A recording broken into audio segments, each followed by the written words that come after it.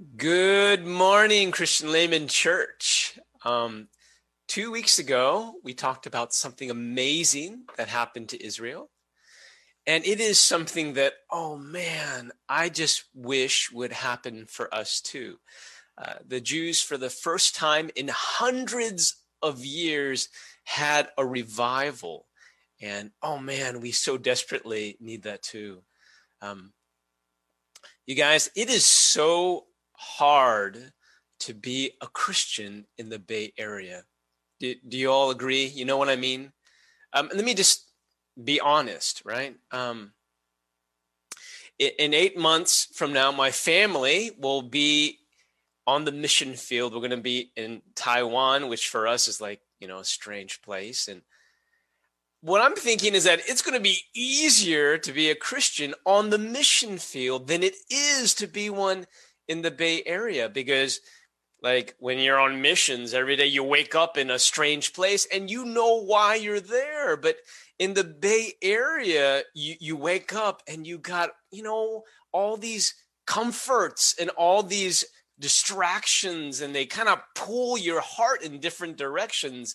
And then your love for God grows cold. Man, it's hard to be close to God living in the Bay Area. And so you got to believe it was hard for the Jews as well to be close to God. And so for hundreds of years, they were, depressed and demoralized and kind of spiritually lost. And so God, in this moment, we're talking, chapter 8, gives them a revival, a beautiful revival. Now we're in chapter 9, okay? And what we're doing here in chapter 9 is we're leaning in as we listen to the Jews pray. We're leaning in. And as we're leaning in and listening to them pray, we're starting to feel uncomfortable. But this is the way back to God. Yeah, we're watching The Mandalorian. This is the way. This is the way back to God. So let's go. Starting in verse 6 of this prayer. You are the Lord, you alone. You have made heaven, the heaven of heavens, with all their host, the earth and all that is on them, the seas and all that is in them, and you preserve all of them. And the host of heaven worships you. You are the Lord, the God who chose Abram and brought him out of Ur of the Chaldeans and gave him the name Abraham. You found his heart faithful before you and made with him the covenant to give his offspring the land. Verse 9. And you saw the affliction of our fathers in Egypt and heard their cry at the Red Sea, and performed signs and wonders against Pharaoh and all his servants and all the people of his land, for you knew that they acted arrogantly against our fathers. And you made a name for yourself as it is to this day. And you divided the sea before them so that they went through the midst of the sea on dry land. And you cast their pursuers into the depths as a stone into mighty waters. By a pillar of cloud you led them in the day, and by a pillar of fire in the night, to light for them the way in which they should go. You came down on Mount Sinai and spoke with them from heaven, and gave them right rules and true laws, good statutes and commandments. Okay. So what is going on here? Well, the Jews, they're remembering who they are and where they've been. They're remembering in prayer their story. This is their story. And the story goes like this. God, the creator of the universe, chose for himself a people. Okay? That's their story. And he saw their suffering in Egypt, and he split the sea open to bring a people for his own glory. And so they have this like covenant with God, and it's a solemn and binding oath, but it's more than that. It's a love relationship. Like at the very heart of it, it's a love relationship. It's sacred, you're all with me? Well, so this is beautiful so far. It's about who God is, and because of who God is, it's who they are, and it's awesome, right? Well, in verse 16, things start to take a drastic turn. So let's go there. Okay. 16. But they and our fathers acted presumptuously and stiffened their neck and did not obey your commandments. They refused to obey and were not mindful of the wonders that you performed among them. But they stiffened their neck and appointed a leader to return to their slavery in Egypt. Now, in prayer, they're kind of doing this. They're kind of going, oh, also, you remember? Hey, you remember when we were about to enter the promised land and our spies came back with a bad report about how big the people in the land were, and we chickened out and we lost faith. And we wanted to appoint like Bob to bring us back to Egypt, right? Like back into slavery. Remember that? So a turn, here's the narrative. God made a sacred, binding love relationship covenant with us, and we broke it. Now, what we did in verse 17 is pretty bad, but arguably what we did in verse 18 is even worse. Verse 18, even when they made for themselves a golden calf and said, this is your God who brought you up out of Egypt, and committed great blasphemies. So, okay, check this out. Now they're telling the story, their story, where, remember that time when Moses went up to the mountain to receive the 10 commandments?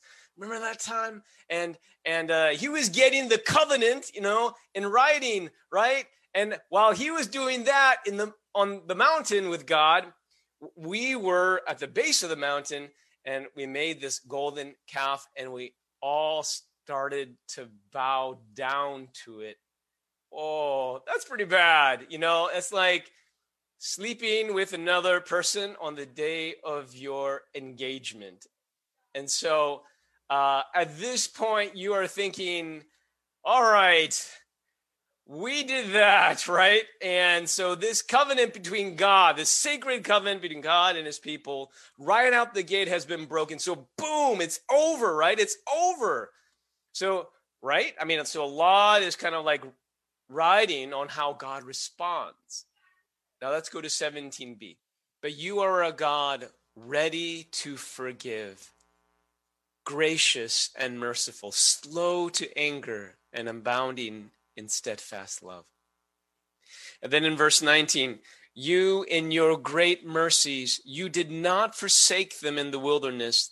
The pillar of cloud did lead them in the way, did not depart from them by day, nor the pillar of fire by night, to light for them the way by which they should go.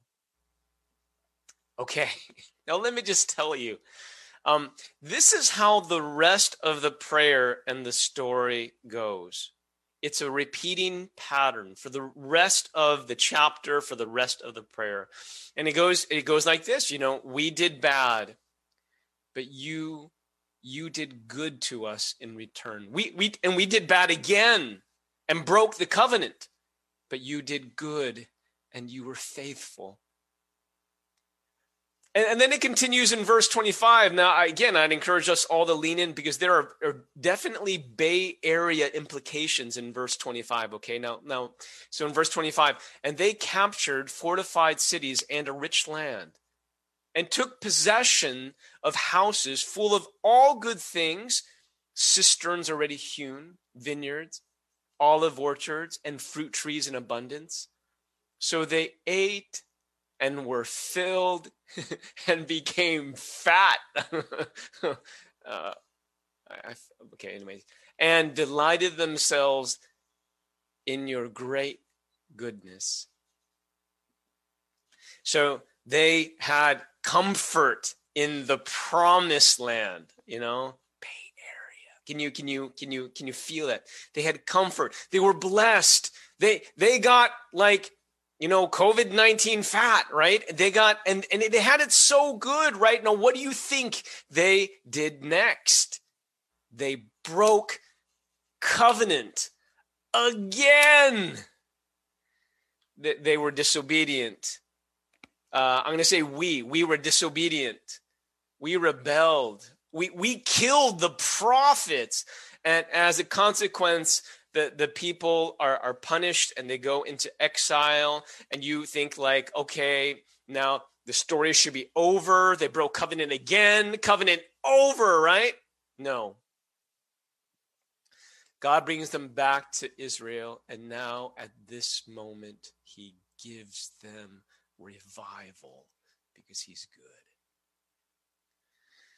He gives them revival. You know why? Because of verse 32. Now, I'm going to double down on verse 32, okay? Because our God is the great, the mighty, and the awesome God who keeps covenant and steadfast love. Can I hear you say, who keeps covenant?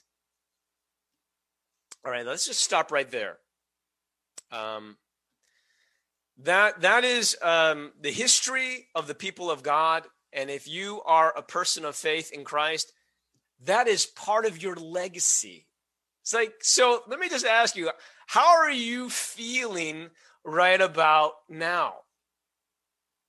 For a lot of us, this is kind of a bummer chapter. Like, you're not having a good time listening to this chapter. In high school, I played football. And we were unbelievable. I got to say, unbelievable. We had a straight record. And what I mean by that is that we lost every single game we played. Now, you might have never heard me talk about my time on this losing team. And the reason is because I don't care to relive that time in my life, how we lost every single game, how we sucked, So being in that audience, can you imagine like one of us, raising your hand and going, excuse me, Ezra, Nehemiah, can we not do this? Because I'm feeling pretty hopeless right now. And it sounds like we just never make progress. Now, listen to me. I want to assure you that what the Jews are doing is a really good thing. Because maybe you should feel hopeless about the wrong thing. Like if you hope in your own ability to be good, you are hoping in the wrong thing. Maybe you should feel hopeless about your own ability to be good. Your own ability to be good just won't get you very far. Look at the track record. But if your hope is in God who keeps his covenant, now we are finally making progress. You see, our hope is not in our own ability to do good. Our hope is in the Lord who keeps his covenant. When I was 14 years old, I became a Christian, and I had a girlfriend. And my mentor said to me, Andrew, God wants you to love him with your first love. And so he asked me, he challenged me. He said, Andrew, would you be willing to give up your girlfriend if God asked you to? And I said, yes, but in my heart, I said, no. And I went home and I was really depressed, but that's okay because a couple months later, she broke up with me. I wasn't laughing at the time, but it happened. 5 years later, I went to go see my mentor again. And he was mentoring me and this other guy named Tim. And he, at the end of our time, he looks at me and he says, Andrew, look at Tim. And I looked at Tim and he said, I have no doubt that Tim loves Jesus more than anything. I don't feel that way about you. And you know something? He was absolutely right. He couldn't be more right. Like my whole life, I'm just chasing after other things. You know, I wanted good grades. I wanted a girlfriend. I wanted to be successful. But God was never my first love or my first pursuit. I mean, just being honest. And so I would read the scriptures, and I knew that God desired and was worthy of my first love, but I just wasn't able or wasn't willing to give that to him. And so deep down inside, I always felt like as a Christian, I was a failure. And I carried that around for a long time. And then finally at age 30, I'm listening to this message from Jack Deere, and he was talking about loving Jesus with all of your heart and wanting nothing more than life than Jesus himself and a close walk with Jesus. And I was just like, oh, I just cut to the heart. So I'm going to tell you what I did, okay? I had a moment like the Israelites did. I went home and I took a shower. I took a 4-hour shower, all right? But this is, like before California droughts and stuff, okay? So it was okay. And I just kept on crying out to God the same thing over and over again. And it was like this. For 4 hours, I was like, I am so sick and tired of always failing you.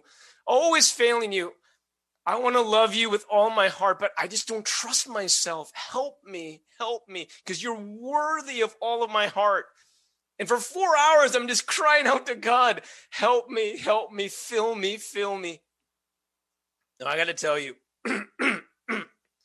that was a turning point for my life. Like, in a sense, it was awesome. But the point of awesome came when I realized I don't have it in me to love God by myself. I have a long history, just like the Israelites, of breaking covenant with God. And so my hope is not in myself. My only hope is in God who keeps his covenant, even when I don't. So man, we are here in the Bay Area, and it is hard to love God like that, right? It's hard. It's hard to stay sexually pure, and it's hard to, like, when you have free time, to choose your Bible in an age of Netflix. It's hard to desire God more than anything. It's hard to love people who are poor when you don't see them and you're surrounded by comfort. It's hard to share about Jesus when you feel like nobody wants to listen. But here's the thing. Our hope for new life is not in our own ability to do good. Our hope is in God, who keeps his covenant. Amen. Okay. Let me put it like this. Can you all see this bottle? Okay, this bottle, right now, it's empty. This represents you or me. This is okay. And so at age 30, I took a 4-hour shower. All right, and God just filled me up. Just filled me up. Okay, y'all hear that? There you go, right there to the top. Okay, now. Now, for you, maybe this happened in college, or I don't know, maybe it happened like last month or something, or last year, but you were filled with the presence and the goodness of God, all right? But then, okay, now here is the problem again. Oh, let me see. The problem is this. The problem, the problem is that, man, I this can't hit my computer. All right. The problem is that we leak. We have a big leakage problem. You know what I'm saying? So what do? Because pretty soon we find ourselves running on empty. What do you do? Now, here's what you don't do. You don't go, oh, there's no problem. I can hold water by myself. I can be close to God and love God and live the life he's calling me to live all by myself. No, you're not being honest, right? So what do you do? And what you got to do is you got to go, we got a big problem. I leak really badly, and I come from a people who leak really badly. And you go, God, I can't be full of your goodness to live the life you're calling me to live and to be close to you unless you fill me. Because our hope has never been in my own ability to be good or my own ability to love God. Our hope is in God who keeps his covenant. So what you do is every day you pray, you read his word, you confess sin, and you wait on him. And every day, God gives you what you need. Now, you are leaking, but every day God is filling you up. And man, this doesn't look good. Okay, you get the idea. I'm just going to hold I'm not going to censure the problem right here, but the point is every day God fills you, and you're leaking. But every day you go to his word. Every day you pray. Every day you confess sin. You say, God, I need you. And because God is faithful, he's a covenant keeping God. He fills you with what you need. So you might leak, but God is good and he fills you up. It reminds me of what Paul said. He said, outwardly we are wasting away, but inwardly we are being renewed day by day. This is our hope. We raise our hands up to heavens, and our hope is in the God who keeps his covenant. Now, does anyone want to know how the book of Nehemiah ends?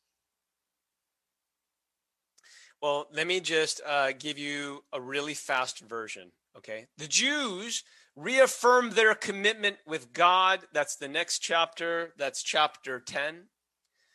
And then in the last few chapters, especially the last chapter, it seems like they start to break the covenant again, Arguably, it's not as big as before, but they still start to break it. So you're like, what does that mean? Well, it means our hope was never in our own ability to do good.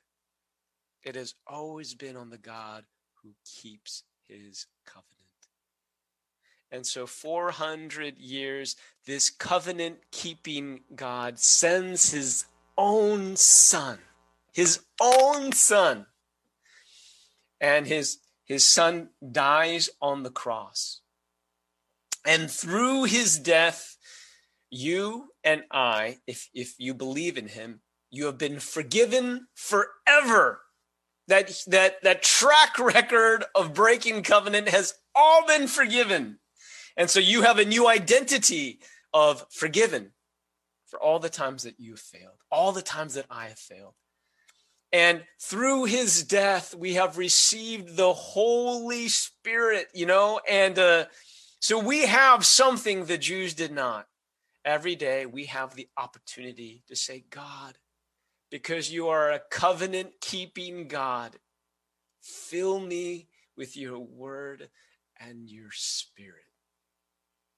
Our hope has always been on God who keeps his covenant. God bless you all.